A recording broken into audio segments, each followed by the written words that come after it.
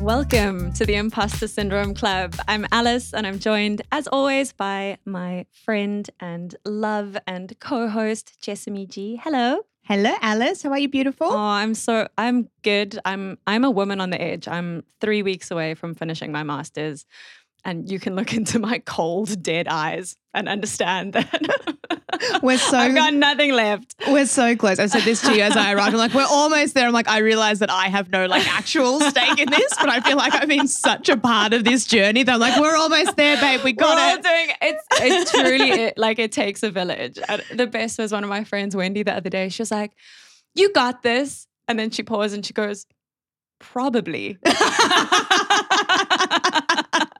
She was like, "To be fair, Wendy the realist." But I love that. She was like, "To be fair, I don't know if you do got this." She's like, you really probably do. But it feels reckless saying that without proof, which I respect. That's very, is she a very pragmatic person? Yes. I love that. Yeah. Although I have often thought that if you've ever been part of a fun run of any description, like Melbourne Marathon or something like that, and there's lots of very kind, supportive people that stand on the sidelines with signs that say stuff like, "You got this." And in the depths of marathon hell, I'm like, you don't fucking know me. I think that was 100. That is. I do not have this. Also, the little shitty rebel in me is like, fuck it. Don't fucking tell me what to do. I don't got whatever I want to, don't got, okay? No, I'm not going to finish this just to spite you. That is 100% how my 16-year-old brain works. Take that, Jessamy. I really appreciated her fucking honesty. I probably do, but might not got this. Well, I think you do. Thanks, though. I mean, look, one way or another, it's going to be over in a few weeks, right? Yeah. Whatever happens, it'll be done. That is the motivational poster that is stuck on the inside of my skull right now. Well, this ends like everything, so. Yeah. Yeah. How are you? I am good. Full disclosure, I'm quite tired because it's been a creative mornings day today, which was fucking awesome. We had previous Imposter Pod guest Tony Corrales as our speaker today, and he was so good. It was so good. So he was speaking on the theme of ethos. And the reason I thought of him initially for that theme was because obviously, as we spoke about on the podcast, his clothing brand No Skin has a very strong ethos. Yeah, and that makes so much sense. When I saw the theme and his pairing, I kind of figured that was the link. Yeah, well, and also because he runs a Producing with Purpose podcast, which is all about that exactly, companies who have a purpose and a particular ethos around stuff. So I was sort of expecting maybe for him to talk about learnings from guests he had on the podcast, or, how they arrived at the ethos behind No Skin, or a combination of those things. But the whole thing was about his experience in the punk scene. Oh my God. And it was fucking awesome. Rad. And of course he rounded it out really neatly and beautifully so that it was really, applicable to anyone in terms of sort of looking inside and finding where your values are and what your ethos is. And I'm going to butcher this, I'm sorry, Tony, but watch the talk when it comes out on the Creative Mornings website. But it was basically, in summary, he'd sort of realised that he felt this really strong connection to the ethos of the punk movement.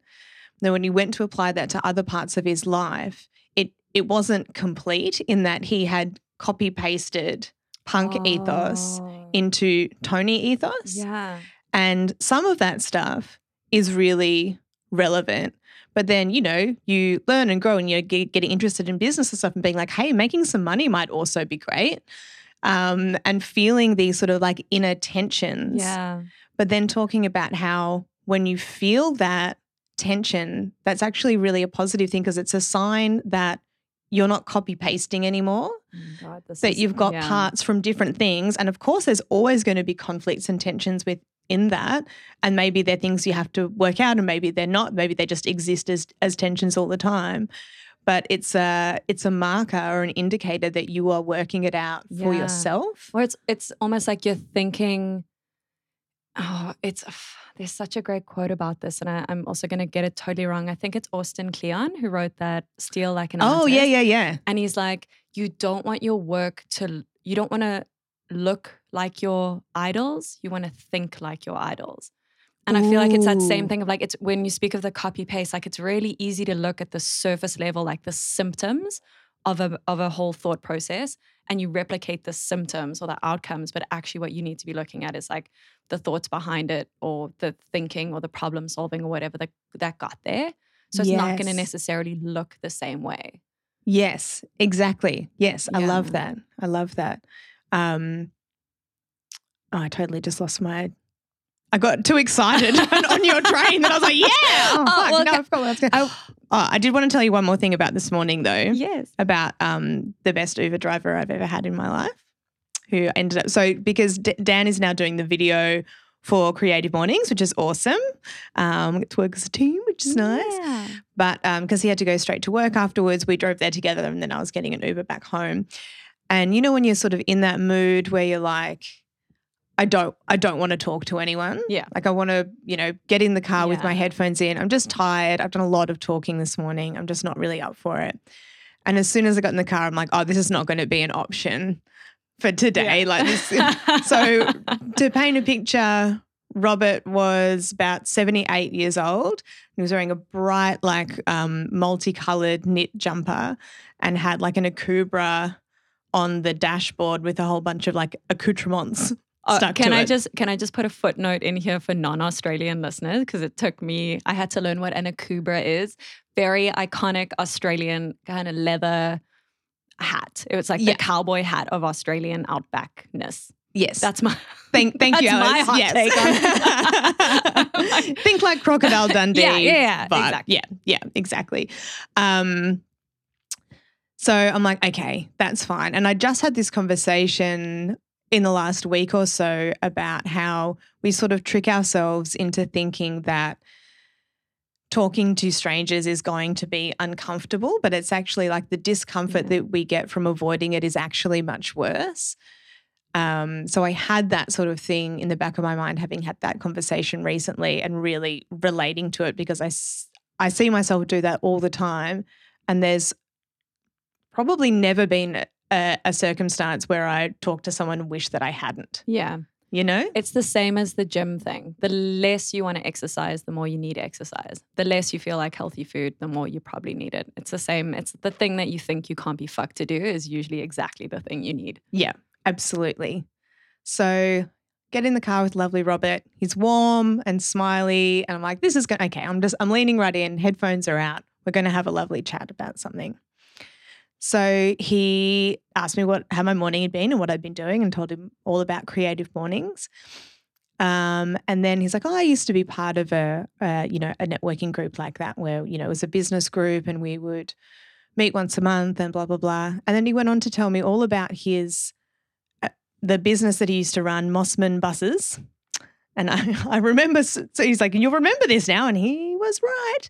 And I won't go into the whole story around it, but it just ended up being this incredible discussion about, leading a business from a place of ethos and from your values. And we hadn't even spoken about what the theme of Creative Mornings was that day. Yeah, you've just come from a whole keynote presentation. And it was one of those moments where it just it felt magic. Like it felt like, I was meant to be in this Uber with this lovely person who was giving me a whole lot of really useful and insightful advice, but just also hearing his lovely story about essentially running a business with heart. I wrote down something that he said because I didn't want to forget it. And I'm glad that I did, because I completely forgot it. Can I just say, this sounds so mystical in that way. Like, if you'd left your headphones in his car and you'd contacted Uber, they would have been like, oh, no, we don't have a driver by that name. We've never heard of him. 100%. That's what it felt like. It felt like some sort of I don't know, godsend or something. It was just, it did feel mystical. Yeah. I'm not a woo-woo type of person, but that's what it felt like. It was gorgeous. He was talking about, believing in making your own opportunities, which is something that I believe in too. And I can't remember exactly how it came up, but we've spoken about this before about how people can say something to you. Like you had a childhood friend's mother say to you once that Alice, she's vivacious. And now that's something that you like keep in your pocket for a rainy day when you're like, well, if someone said that about me once, maybe that can be true.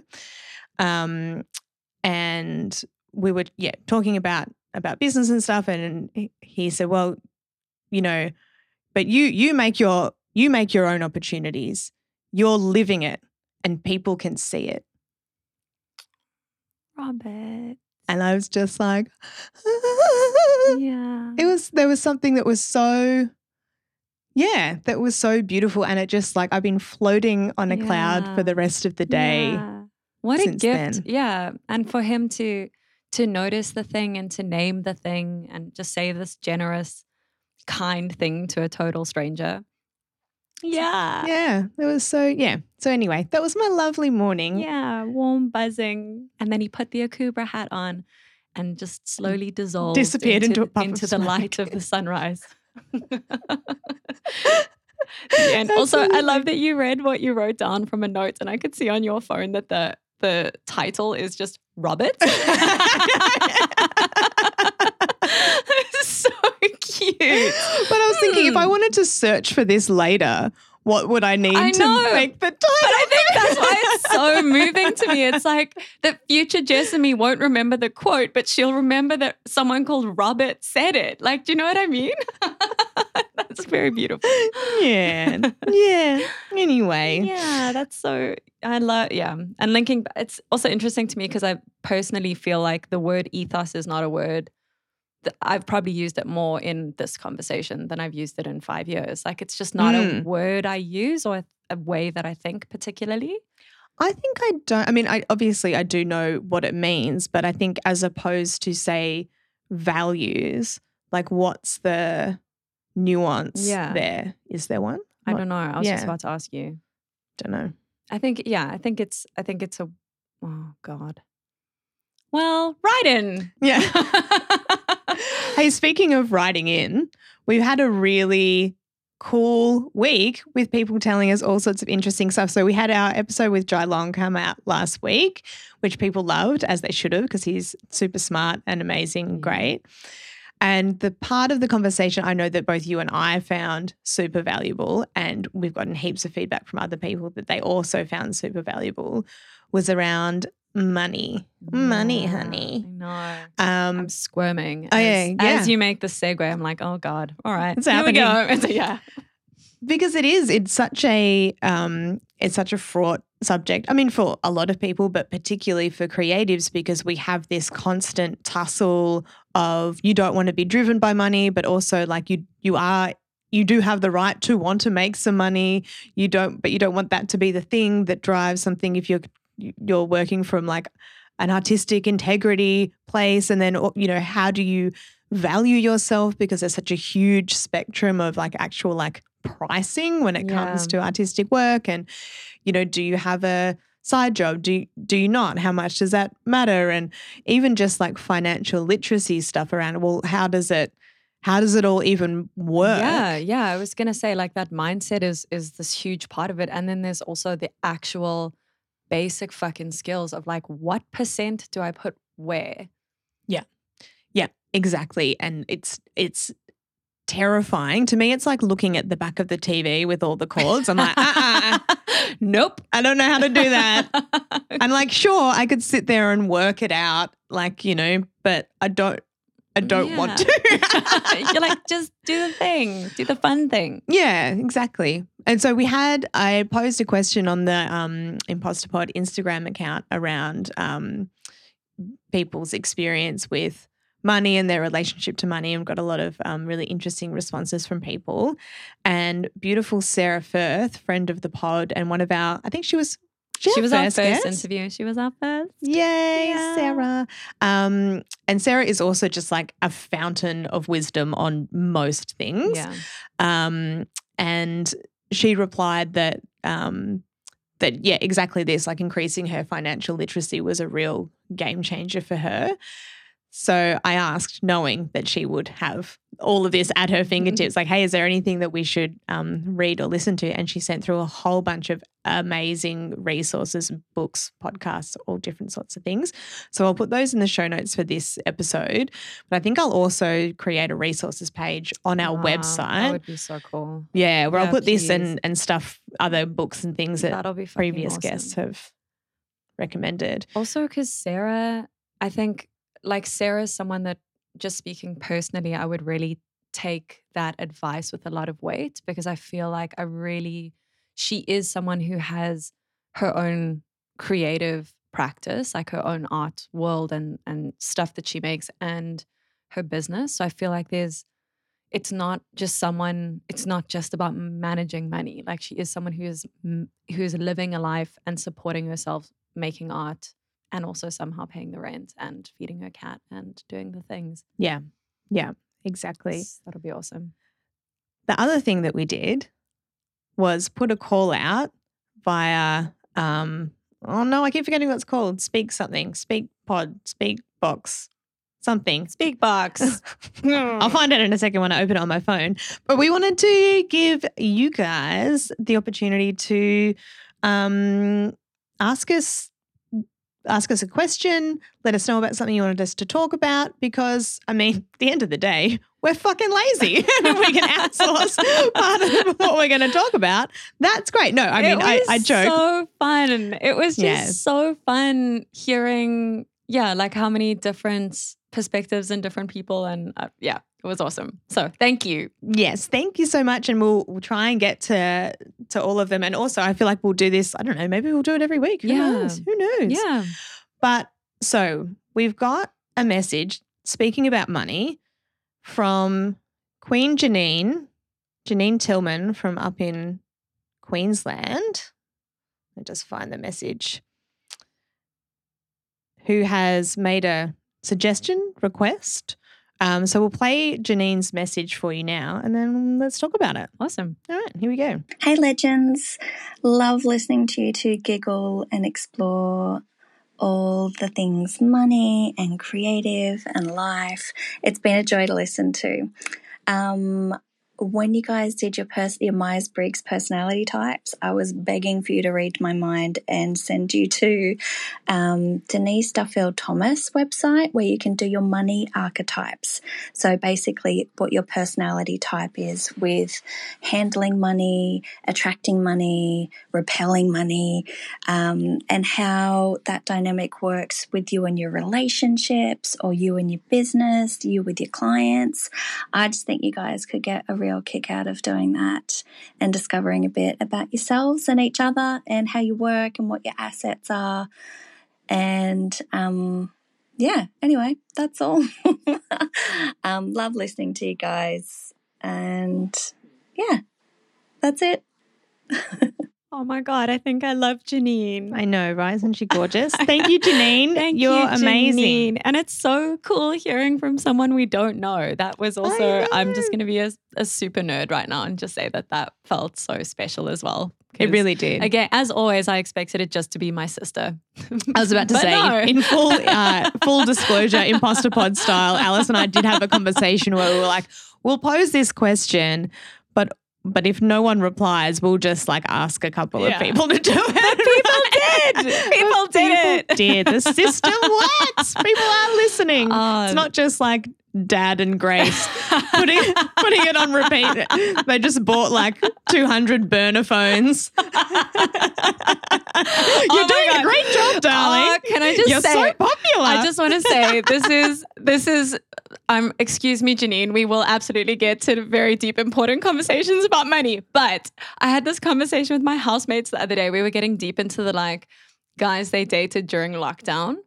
And the one dated this guy, and she was just like, oh my God, and he was in this band. And then she just got this like look on her face. And then we were like, oh my God, are we going to do this? And she went deep into his kind of like Spotify, whatever, and just found, and I'm just saying, it's like that thing of like, at what point, and this is something that's very close to my heart. It's something that I'm navigating a lot right now, because I think you get to your mid-30s and you've got your various creative pursuits. But at what time do you quit being in the band?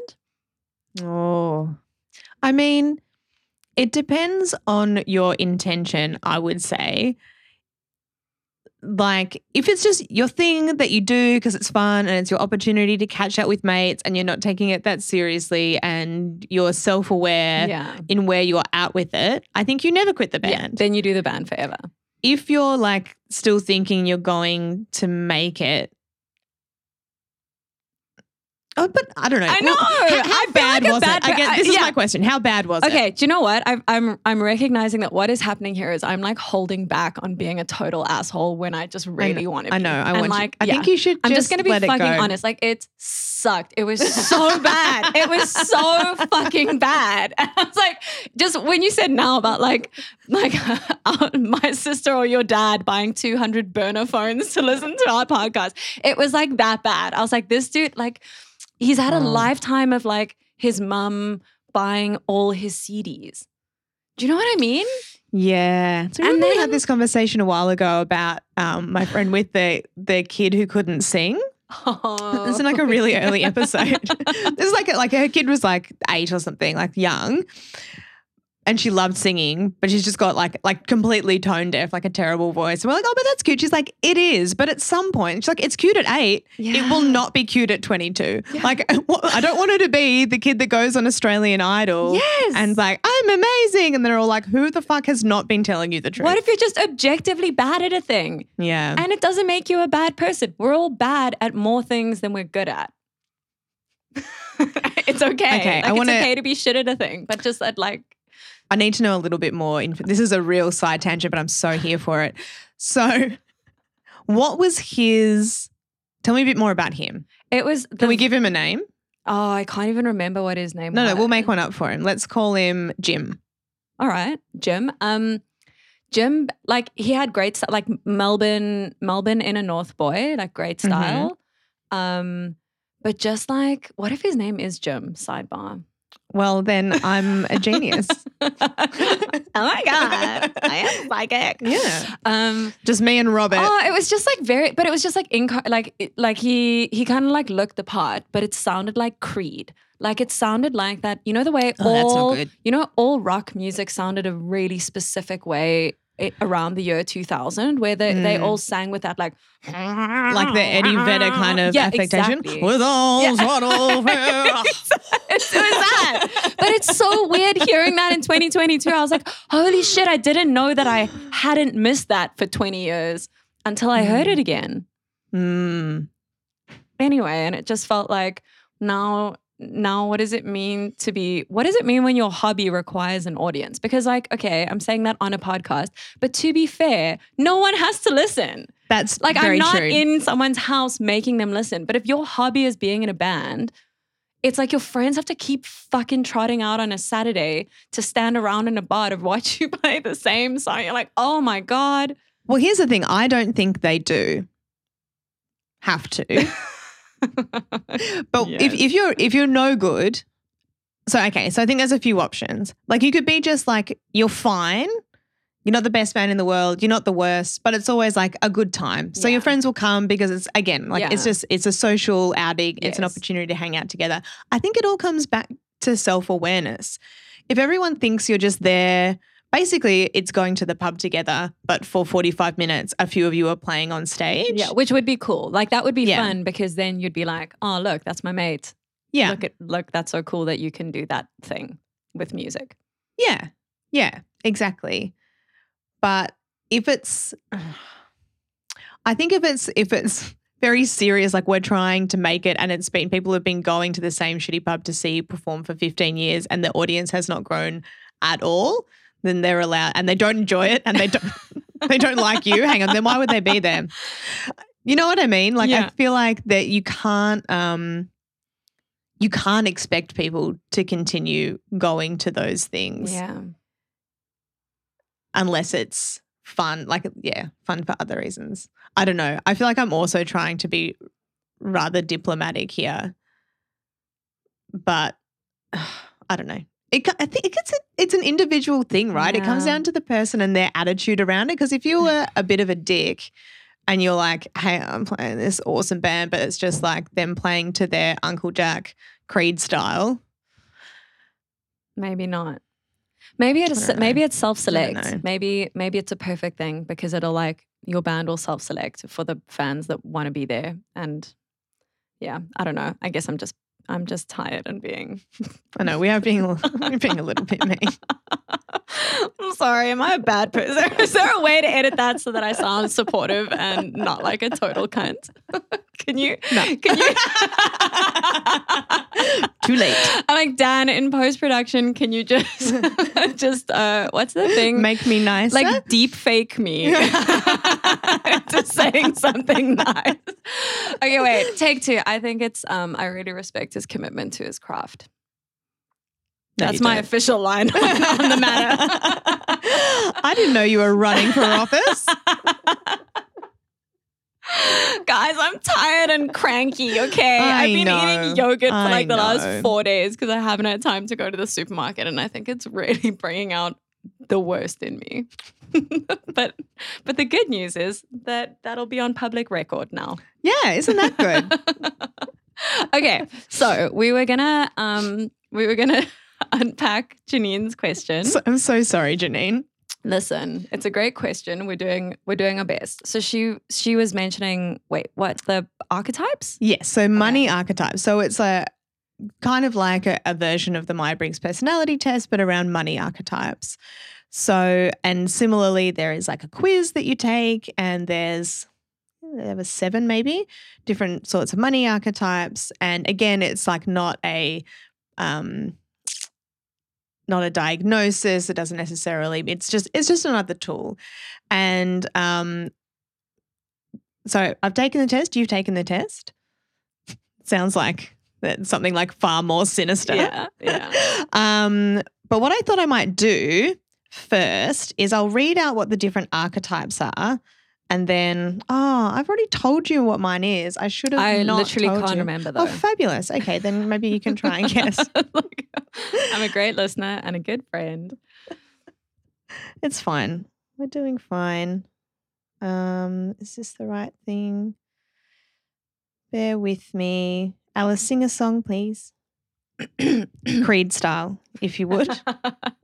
What was the other one? There was Creed and Nickelback was the other one. It was that brand. Like everything's it makes me so uncomfortable. I was like, no, I couldn't listen to the whole thing. I was like, I feel weird. Do you think they take themselves seriously? Yes, that is what I'm trying to say. That is my whole issue here. Is like the degree of earnestness around it.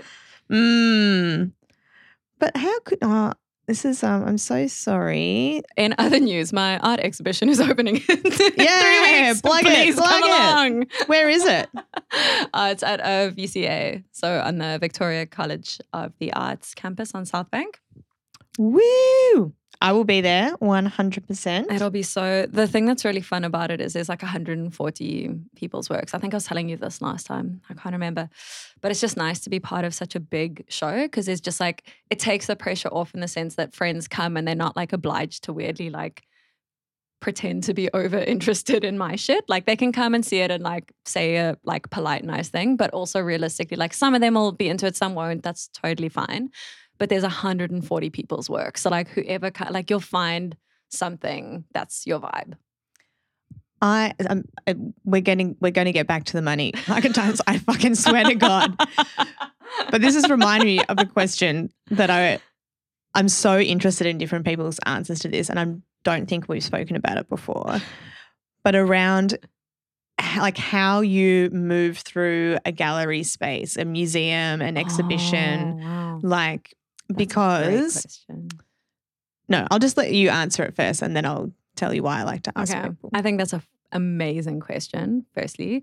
So I used to be very reverent and I used to stop at everything, look at each thing, read the little didactic text on the side and like do the whole thing like properly, which is rewarding in its own way. But I do not do that at all now. I walk through it and it's like if something speaks to me, I'd rather spend quality time with less works and really feel them and engage with them and not waste time on the pieces that I don't feel drawn to.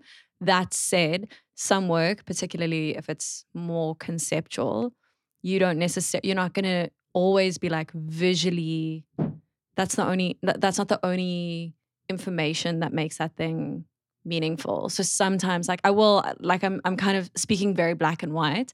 Like I will kind of just cast my eye over and I'll like have a glance at the side to see if there's something I'm missing, or maybe it's a bit more interesting than it appears straight off the bat.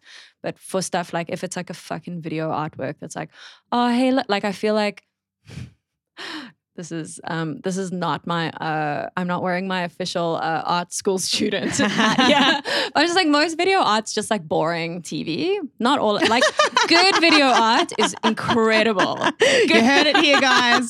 Write it down. Alice Edie 2022. Just throwing shade on video art's just boring TV. My friend's ex-boyfriend's a shit musician. I'm just burning every bridge. I love you. I'll be better next week. Yeah, I mean, amazing video art is amazing, but I think it's like any art form where there's a low barrier to entry. Like anyone can pick up a camera, which means that you just end up with a lot more bad stuff. Sure. But the good stuff is still incredible, but you just have to be aware. So all of that to say, like if I'm walking through a gallery and there's like a prolonged video piece that's just not moving me, like I do not vaguely feel the need to like pretend to be very serious and like spend 5 minutes looking at the screen. That's fuck off. Mm. How do you move through a gallery? Well, I think I've had a fairly kind of similar journey with it in that, but so I've never really, didn't go to art school, didn't have that. I always felt like this was a world that belongs to someone else in terms of the like gallery opening, exhibition, museum kind of world. It always felt very inaccessible to me. And I thought that there was something about it that everyone else understood that I didn't understand, and I had to pretend to understand. Of course, now I realize fucking everyone's pretending to understand. There's no... It's the big game. Yeah, right? There's no like secret source or like secret password that gets whispered to you in third year of art school and now suddenly you understand like all art that's ever been created.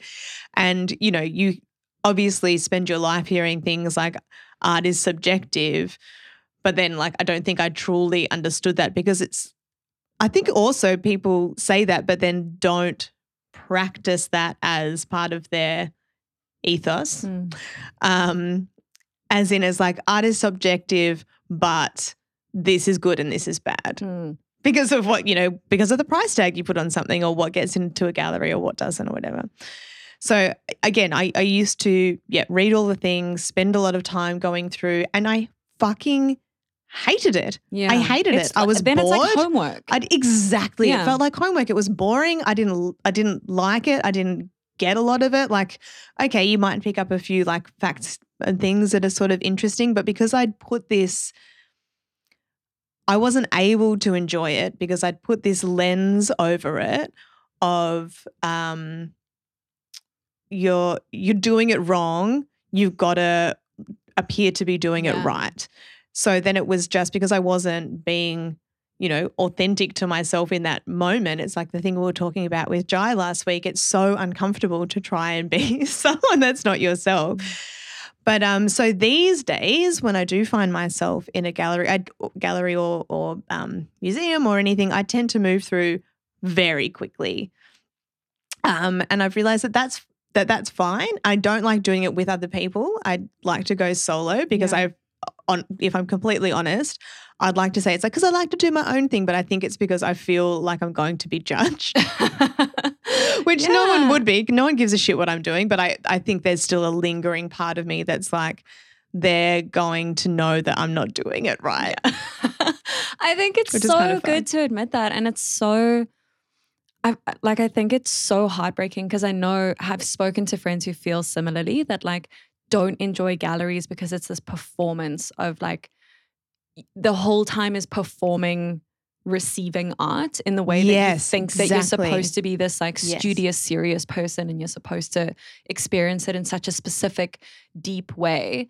And like the deep fucking tragedy of that is like it robs the whole, like the experience is fundamentally so fun. Like once you realize there are no rules, it's like you're like going to buffet of all the different foods. And it's like, oh, all you have to do is literally just take whatever the fuck you want.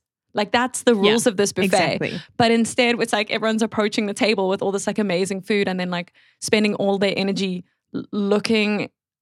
performing the role of someone who's like interested in it. And you're like, no. You don't have to, like, no one cares. Yeah, exactly. Yeah. Take what you want, leave what you don't want. But to your other point as well, just about how I think where it gets tricky with the objective, subjective, and like anything can be good for anyone, of course. But I think where it seems sometimes like someone's being like, oh, but that sucks. And you're like, well, how can you say that? Like, it's completely subjective. It's back to your previous point about what Tony said about imitating, like copy pasting something from somewhere without thinking your way or without earning that knowledge. And I think that's the only difference at art school is it's like no one's smarter than fucking anyone. It's just a particular context where you happen to have been exposed to a longer history. So someone who's come from that context is just going to notice if someone is producing a painting that is actually just like copy pasting something else. So it might be like visually really cool, but like they haven't earned it. They haven't done the conceptual work behind it, which is also totally fine, totally valid. But it's just seeing it for what it is versus like if someone's more familiar with that backlog and they see something and they're like, this is fucking interesting because of this. And it might look ugly. It might be visually totally unappealing, but they're like, oh, but it's interesting because of the context. And again, like none of it's more right or less right, but I think that's like where that weirdness comes in, where you're like, how can you say it's subjective and then in the next sentence say it's good or bad? And you're like, no, but you can though, like in the context of a history of making stuff. Yeah. I understand and appreciate that. I also think there's that, and that is true and valid. Then there is an extra layer that is just wankery that sits around it. That is, which you have in all, I mean, you have it fucking everywhere, and you certainly have it in all across all art forms, is that we place a lot of like value and credence on particular opinions. Yeah, and so if sure. they say, I mean, we do it on the fucking internet as well. It's like, okay, if, I don't know, who's someone we love, Brene Brown. As you said that, I was like, you know who it is. You know who you're going to say. So pretending you're searching your brain for a name. Someone we love. Who do I quote all the time? Or whoever, like an authority that you trust you feel like your values are aligned. So you could quite easily follow something that they post or say without looking into it yourself. And I think that same thing kind of applies in that world, but like maybe with like a little bit more wankery, where it's like, well, if this person says that it's cool, then it is cool. And same with the punk scene, like with, Tony's talk this morning, there's a lot of that stuff. And any totally. scene, really, any scene, that's what it is. Yeah. We sort of agree that that some things are in and some things are out and some things are cool and some things are not. And we'll pretend that it's all about truth and love and inclusion, but it's actually like incredibly exclusive a lot of the time. I suppose also like the further and we will get to Janine's question but the further away you are from any kind of niche subgroup, the more wanky it's going to seem potentially, and that coupled with how insecure you're feeling on that day. Because like if I went into a gym and a trainer was like, the thing is like your delt C quad Z, your bicep, tricep, quadrilateral, whatever, I'd be like, oh, look at you, Mr. fucking anatomy. You know what I mean? Or like if you went to like a surgeon. But that's different if they're talking to you about you. I'm talking about, you know what I mean? Like no, I would feel that way too. I do. I do think that there's a degree sometimes of like when language is really precise in a field, it's always gonna to someone who, when we're not in that field, it can feel really alienating. Stop defending your art school wankery, Alice. You're like, dude, I've just been working my fucking ass off on my master's for art school, and you're just telling me it's all a piece of wank anyway. Oh, it's a big piece of wank. I've been aggressively wanking into that thesis. Can you not tell? I'm sorry, I think we've just found the pull quote for the week. I have been aggressively wanking into my thesis.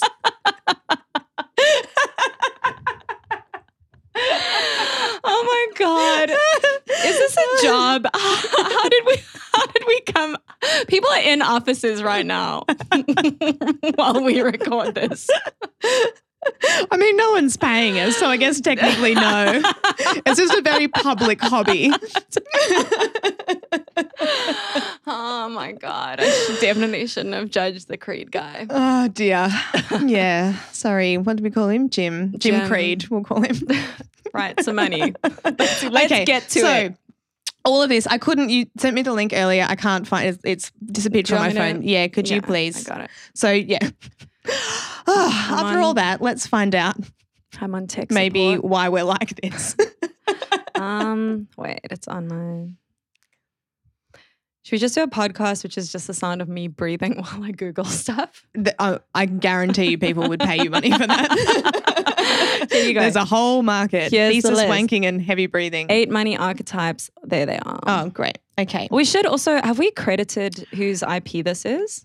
No, I don't think. Denise. DeniseDT.com. Hang on, we should find out what her actual. DeniseDT.com. Yeah, but she has a name. It's not. It's Denise. It's definitely Denise. All right, fucking grumpy pants. Denise Duffield Thomas. All right, we got it. Here you go. Do you need a nap? Yes. Is that what's happening? Also a Thank hug. you. There's the list. Yeah, I okay. love We're going to have you. a big hug after Yeah. this, and then I'm going to go home and you can go to sleep. Okay. So I've certainly found some value in this from what I've looked at so far. And it sounds like she's a very smart woman who's got some really good ideas. One thing that I always find a little like irking is that it's for some reason called the 8 sacred money archetypes. Okay. And I'm not saying this to hang shit on the work at all. I'm just calling it out in case you sort of follow the link to do it, you as in dear listener, and you have a similar reaction to me. It's just a name. I don't know why it's called that. It's just a language thing. It might be to do with a particular market, or it doesn't actually mention anything about why it's called that. So I don't have additional information about that, but we're not going to let it put us off because there's some real good gold nuggets of wisdom in here. Okay, so the money archetypes are, I'll read them all and then you can try and guess which one you think I am. I think I remember which one you said you were, so that's ruined. Sorry. We ruined everything. Ruined it all. Okay. So number 1, the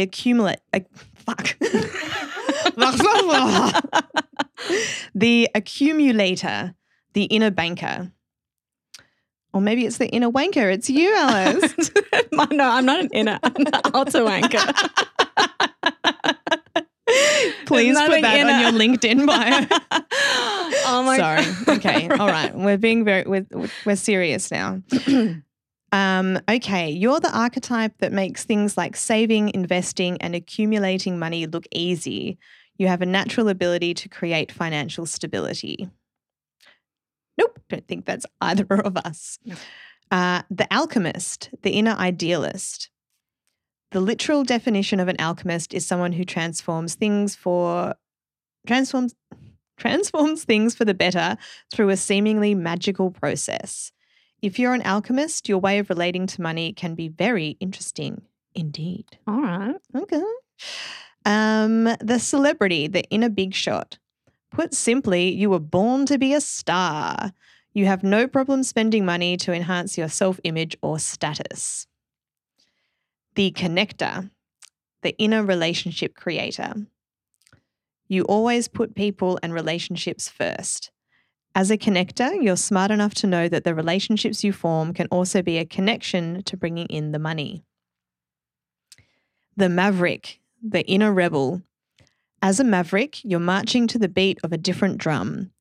You may not always be the most consistent with money, but you do know how to attract it, make it, and use it to push ahead of the crowd, even when there's risk involved. In fact, you love risk. The nurturer, the inner sponsor. The nurturer has a strong compulsion, need, and commitment to care for others. This can come at the expense of yourself and your own needs. But no doubt about it, the nurturer cares about money and appreciates it too. The romantic, the inner hedonist. As a romantic, the pursuit of luxury and comfort is extremely important and, quite frankly, the only way to go. The ruler, the inner empire builder. You love empowering people and enriching their lives through your business as a ruler.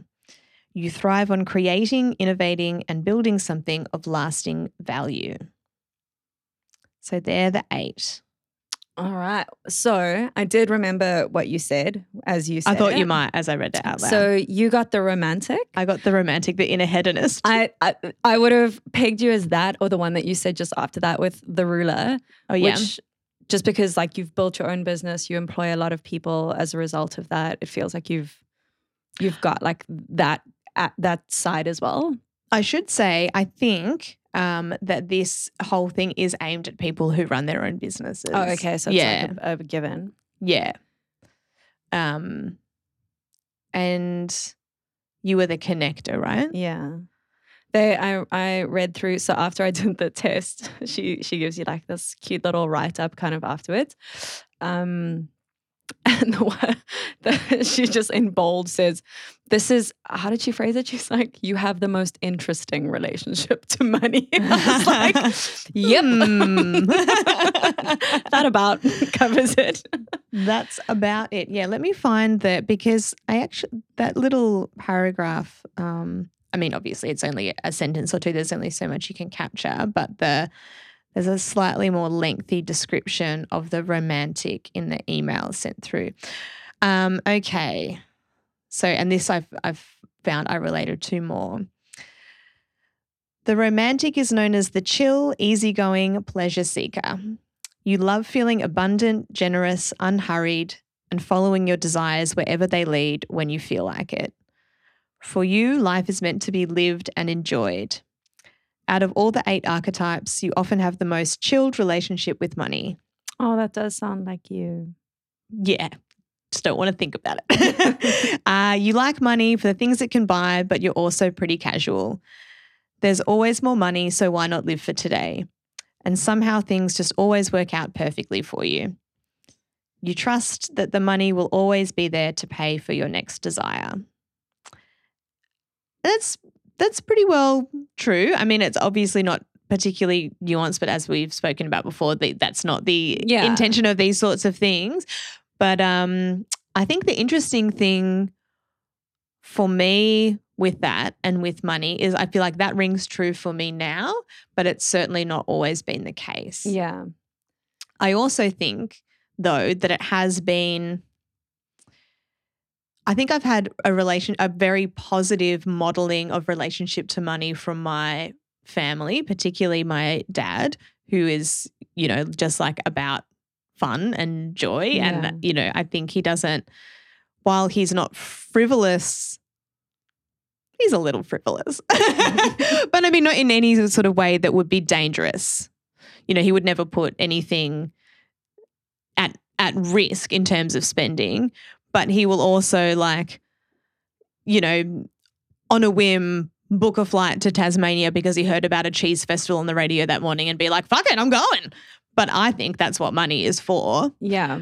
He's also, he was an accountant. He's very good with money. He understands money. He understands, he had like an investment club on our street with his buddies when I was younger.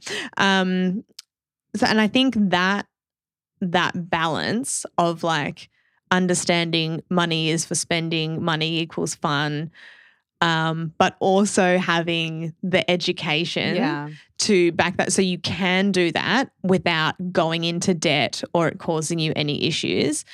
I think that balance is really great. So I think I had a lot of positive messaging around money as a kid from that. But then however, positively things are framed, when you don't have any money, it doesn't really fucking matter what your mindset is about it, because it's going to worry you because you need to eat and pay rent, and when that's a struggle, Yeah.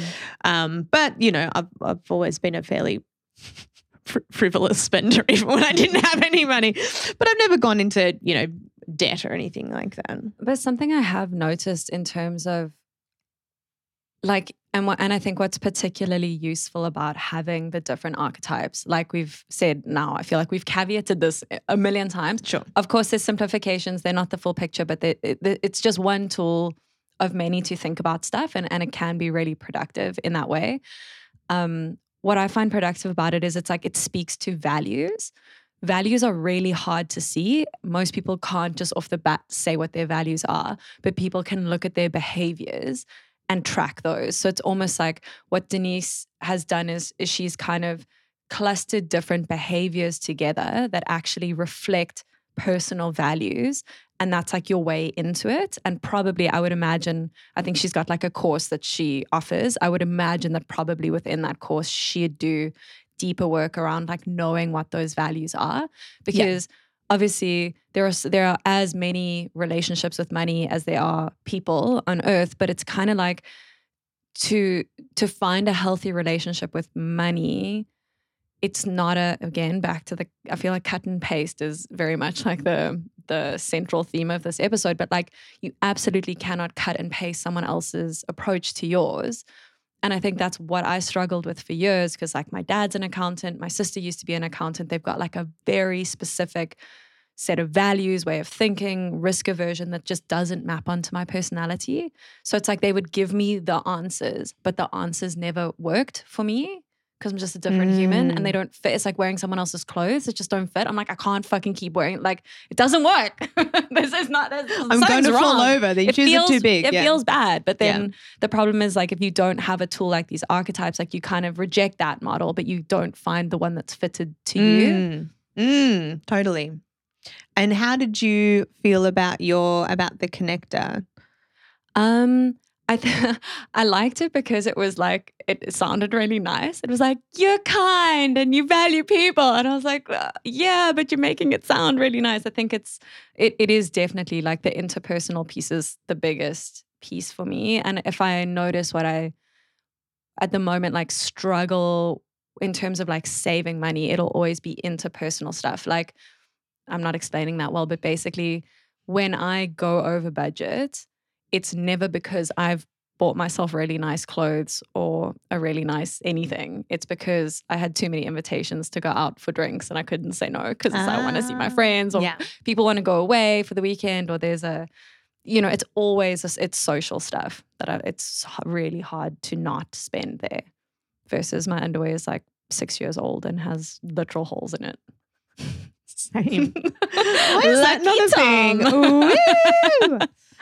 Yeah, of all the things that I'm like, I can't remember who I was talking about this with the other day, but like the things that I find that I think are always worth spending money on, being your face. Like if you, in whatever that looks like for you, whether it's just like buying a moisturizer that you really love, or if it's like spending thousands of dollars on braces or dyeing your hair or whatever it is. I think whatever, and it doesn't have to be your like literal face. It might be the clothes that you wear, or like just whatever makes you feel really, really good and presenting yourself in the world. And it doesn't have to be stuff that costs a lot of money, but it's the thing that, when you have those days where you're feeling cute, might delete later, and you just walk into the world open and ready. And I think that it can sound trivial, but I think it's incredibly important. Yeah. So your face, your space, again, like, I'm just redoing at the moment Imposter Pod HQ, which is very close to done. It looks sick.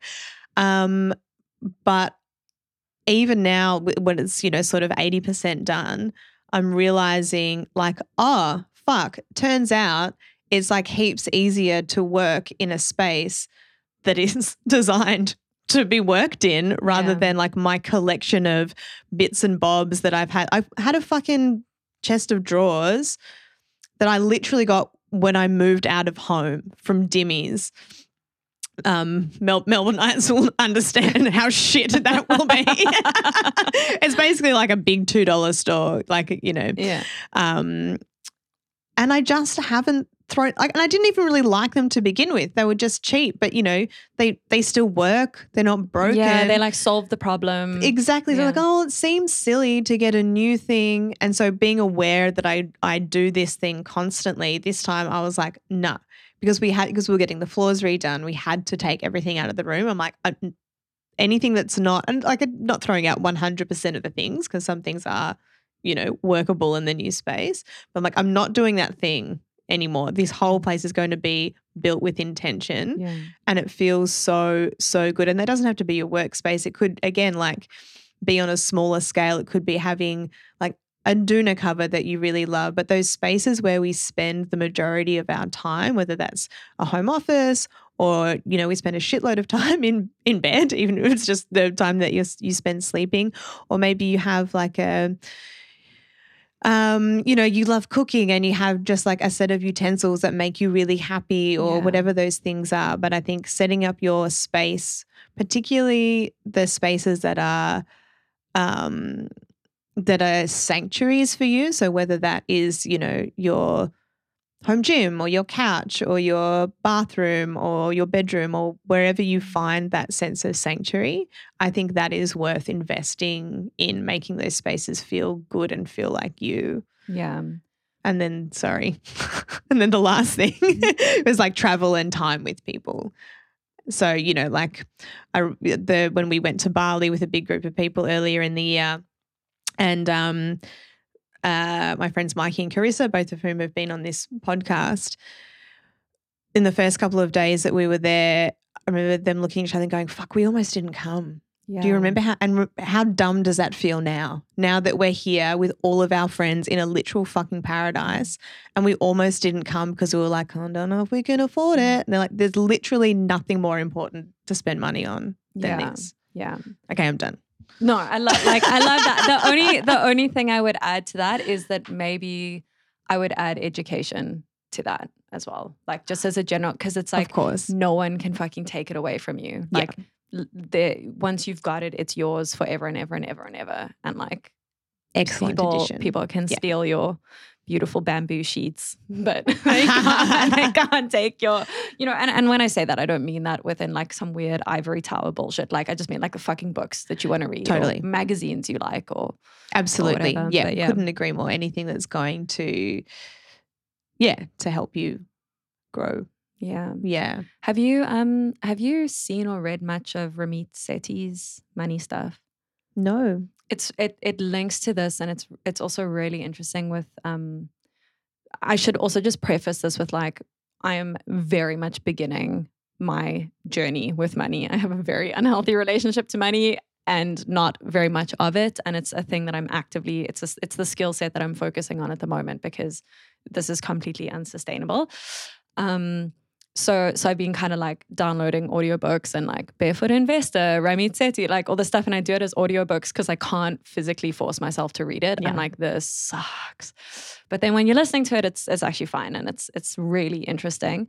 And he speaks about, oh God, I mean, like I'm doing this off the top of my head. So, you know, paraphrased. But it's basically the idea of like, he has a list of kind of like what you're saying now, like money-based values. Some people it'll be travel, some people it'll be luxuries at home, some people it'll be like body, some family, blah, blah, blah. And I think he's got like 8 or 9. And then he basically says like, you need to know which your most important thing is. Maybe you can have 2 or whatever, but like, what is the thing that fucking lights you up? And he's like, he's like, what would you do? Take what you spend on that, 10x it, and what would that look like? Like if you had no budget. Ooh. Yeah, it's such a fun exercise. He's like, it's just in your head. Like we're not doing it. Don't panic. You're not spending that money. Oh, the hedonist in me is like, let's do it. Done. And he's like, but just because he says the thing is like, we often self-limit in a way where we're like, you know, okay, to use an example, like say it's travel, and you're like, say maybe you spend $2,000 a year traveling or whatever, made up number. He's like, okay, what would that look like though if it was 20,000? You'd be like, I would like, instead of just flying once a year to Italy for 2 weeks, I'd like do a 3-month trip to Europe and I'd like travel around and I'd do this and I'd do that and I'd like see all these things and I'd be gone for longer, whatever. And he's like, okay, cool. Like once you know what that picture looks like, you can reverse engineer it and like it's probably not going to cost what you think it's going to cost. Or there are ways to do that aren't like, you're not going to have the 20 grand to do it. Fine. But like maybe if you take your 2 grand budget, make it 5 grand, you can get the 20 grand's worth of value. Like you'll do some couch surfing, you'll work for a bit while you're there, you'll find cheap flights, you'll go in off season. Like once you know actually what the fuck you want from your money, there you can do it. So he's like, you've almost got to be like extravagant and like honest with yourself. And like, if you push that dial up, I think he calls them money dials. He's like, if you push that dial up to fucking 11, what does that look like?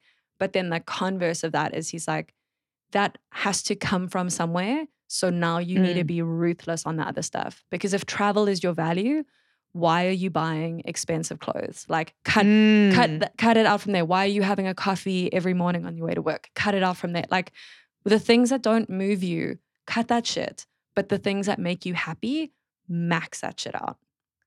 I love this. Look at you fucking giving me money advice. I mean, I say that as someone with absolutely no money, but we're at the start of the journey. Yes, exactly. We're going to be podcast millionaires. That's a thing, right? I think it's a thing. It's a famously lucrative industry. Yeah, exactly. What I love about that is it's like it's granting permission to think about what you actually want, which can be so tricky for people. And Dan has had a really tricky relationship with money, which he's only even just kind of realized fairly recently that has been an issue or been a thing. And what he's realized is he had this, well, I think some things that are quite common, like, well, who am I to want that? Or like it's, there's something wrong with aspiring to more. But he realized that it came from a place of almost feeling like if he had more, it was taking it away from someone else. Oh, wow. Which of course is not true. Something that Jai said, and also Kyle, one of our lovely pod fans, commented on the Instagram stories this week that money is everywhere. You're not taking it out of someone else's pocket if you aspire to have more.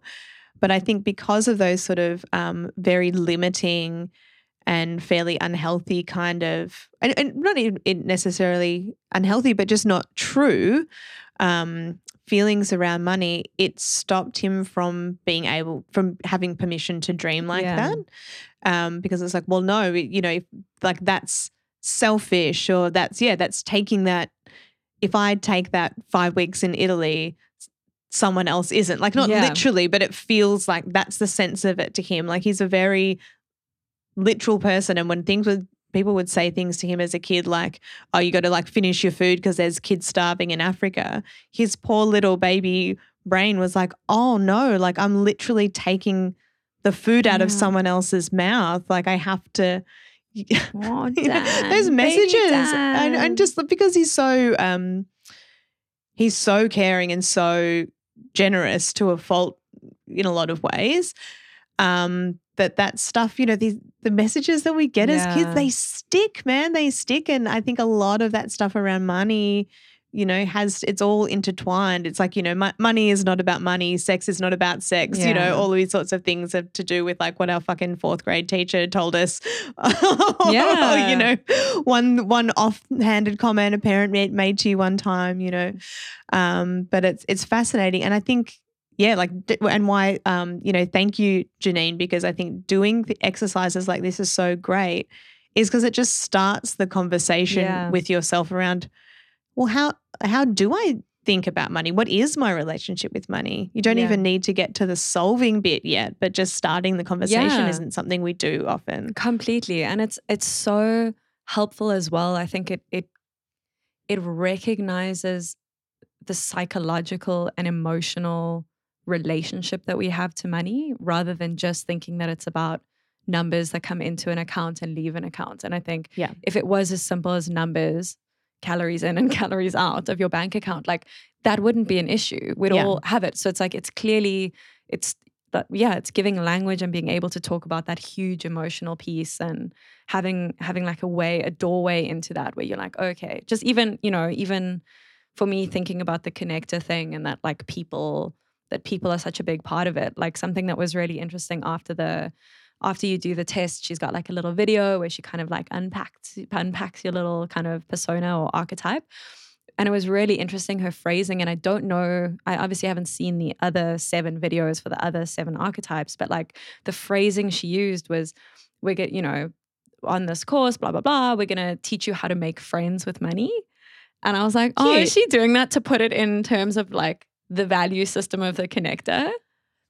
I'm trying to think if she said that in my video. I don't think she did, but there was a different phrase, which of course now I can't remember. Fuck. What was it?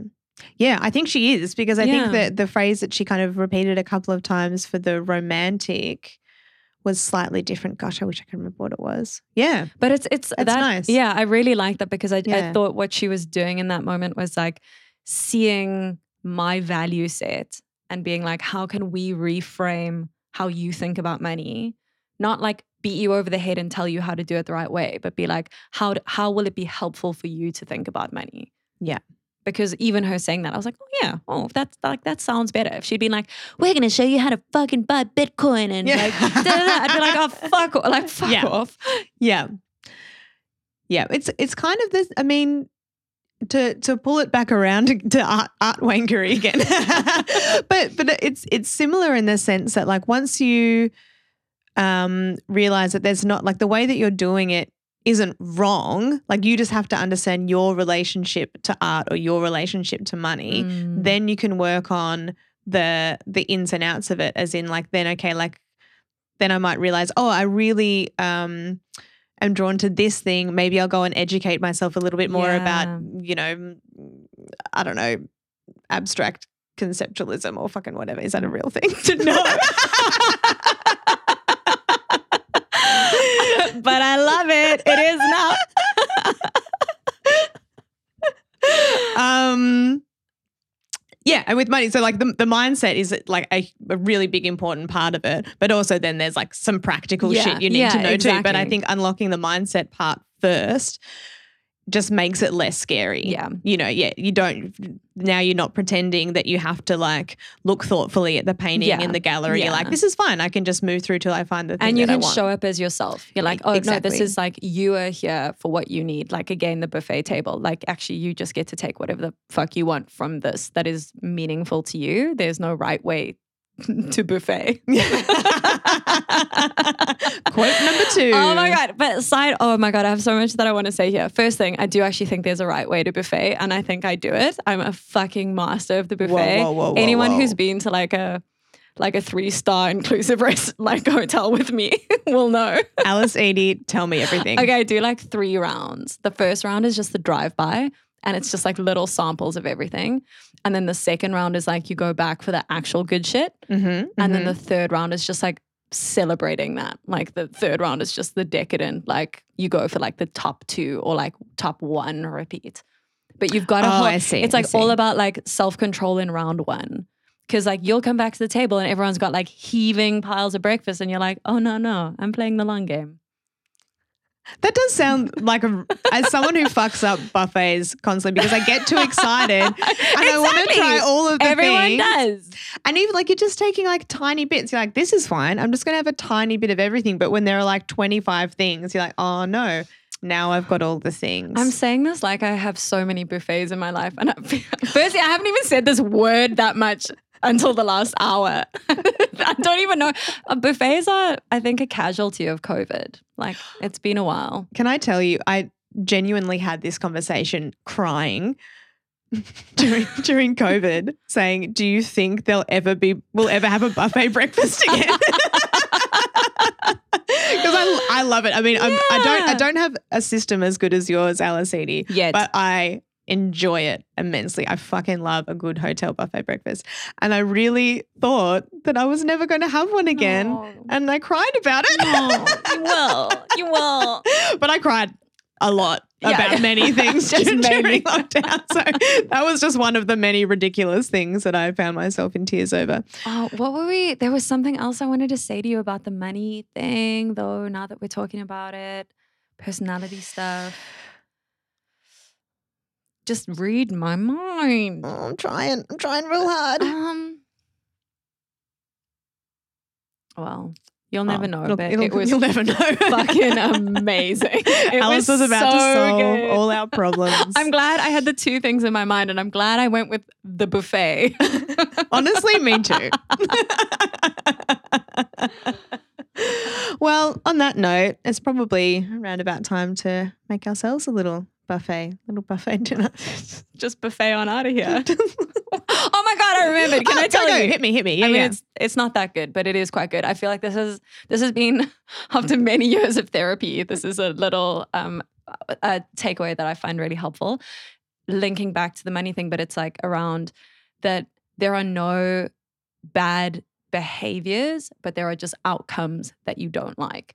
So your current behaviors are perfect if your current outcome is what you want. So you don't have to change anything, but it's like if you want a different outcome, that's also fine. But then you're going to need to change some of the behaviors. And I think just taking away that like moralizing of behaviors, it's like you can do whatever the fuck you want, but like just know what you want to get out of it. Yeah. The buffet thing was better. I mean, fine, whatever. Bye. No, it was perfect. I love it. No. It's super important. And it's one of those things. Of therapy. Baby. Yeah. That was a freebie. That's why I'm so fucking successful. It's true though. I think anything that you can sort of like try and take the moralization out of just makes it so much easier to see for what it is and then be like, okay, now I can look at this, as objectively as one can look at themselves. Yeah. And make adjustments accordingly. Well, buffets, creed, wanking into your thesis. It's been a wild ride. It's been quite a journey. Thank you for being here. Anyone who's watching the video can see we're literally inside my bedroom. Jess came to my little thesis cave. It smells like sweat and tears and aggressive wanks. What did you call? I was telling Alice before I came over that my face was being very 37 today. And I was finding it very insulting. Like, why don't it be more 25? And then you called yourself, you're like, don't worry, I'm a study troll. Yep. But you're the most beautiful study troll I ever did see. Oh, thanks, love. We're doing the things. We're doing hard things. And anyone else out there, this is an Australian expression that I had never heard before. Maybe it's not. Maybe I just hadn't heard it. But people here like to say we're at the pointy end of the year. Oh, yeah. I love it. I'm like, we're just at the pointy end of the year. Pointy, pointy, spiky, spiky, spike, poke, poke. Feeling it, but yeah, we're at the pointy end. Yeah, you're almost done. You're my hero. We're doing it. I love you. We're writing a thesis. We're wanking, and it's beautiful. Thank you, everyone who stayed this far with us. Yeah. And thank you so much, Janine, for recording your question. Sorry, it took us 10,000 hours to actually get to it, but I think we both found it super valuable and we would love to hear anyone else's thoughts on it. If you could jump on it, we'll pop the link in the show notes if anyone else wants to jump on, take the quiz and let us know how you go. And I'll also include all of those resources from awesome Sarah Firth. And if anyone else has any other resources I'd like to share, podcast episodes, books, anything around this money stuff, because it's hard, man, and we don't have to do it alone and we're allowed to talk about it, and it's a bit weird and awkward and uncomfortable sometimes, but it's also important and it's a fine thing to be interested in and want to talk about. It's not shameful. It doesn't mean that you're like a money hungry capitalist pig if you like want to be comfortable and not worry about where your money for rent is coming from every month. Feeling safe is good. Yeah, exactly. All right. Well, I love you endlessly, Alice Edie. And I'll see you next week. Bye. Bye-bye. Thank you for listening to the Imposter Syndrome Club. Please follow us wherever you find your podcasts. And if you're feeling extra kind, rate and review. Or if you got any insights or value from this, share with a friend. You can also find us on Instagram at ImposterPod or online at impostersyndromeclub.com.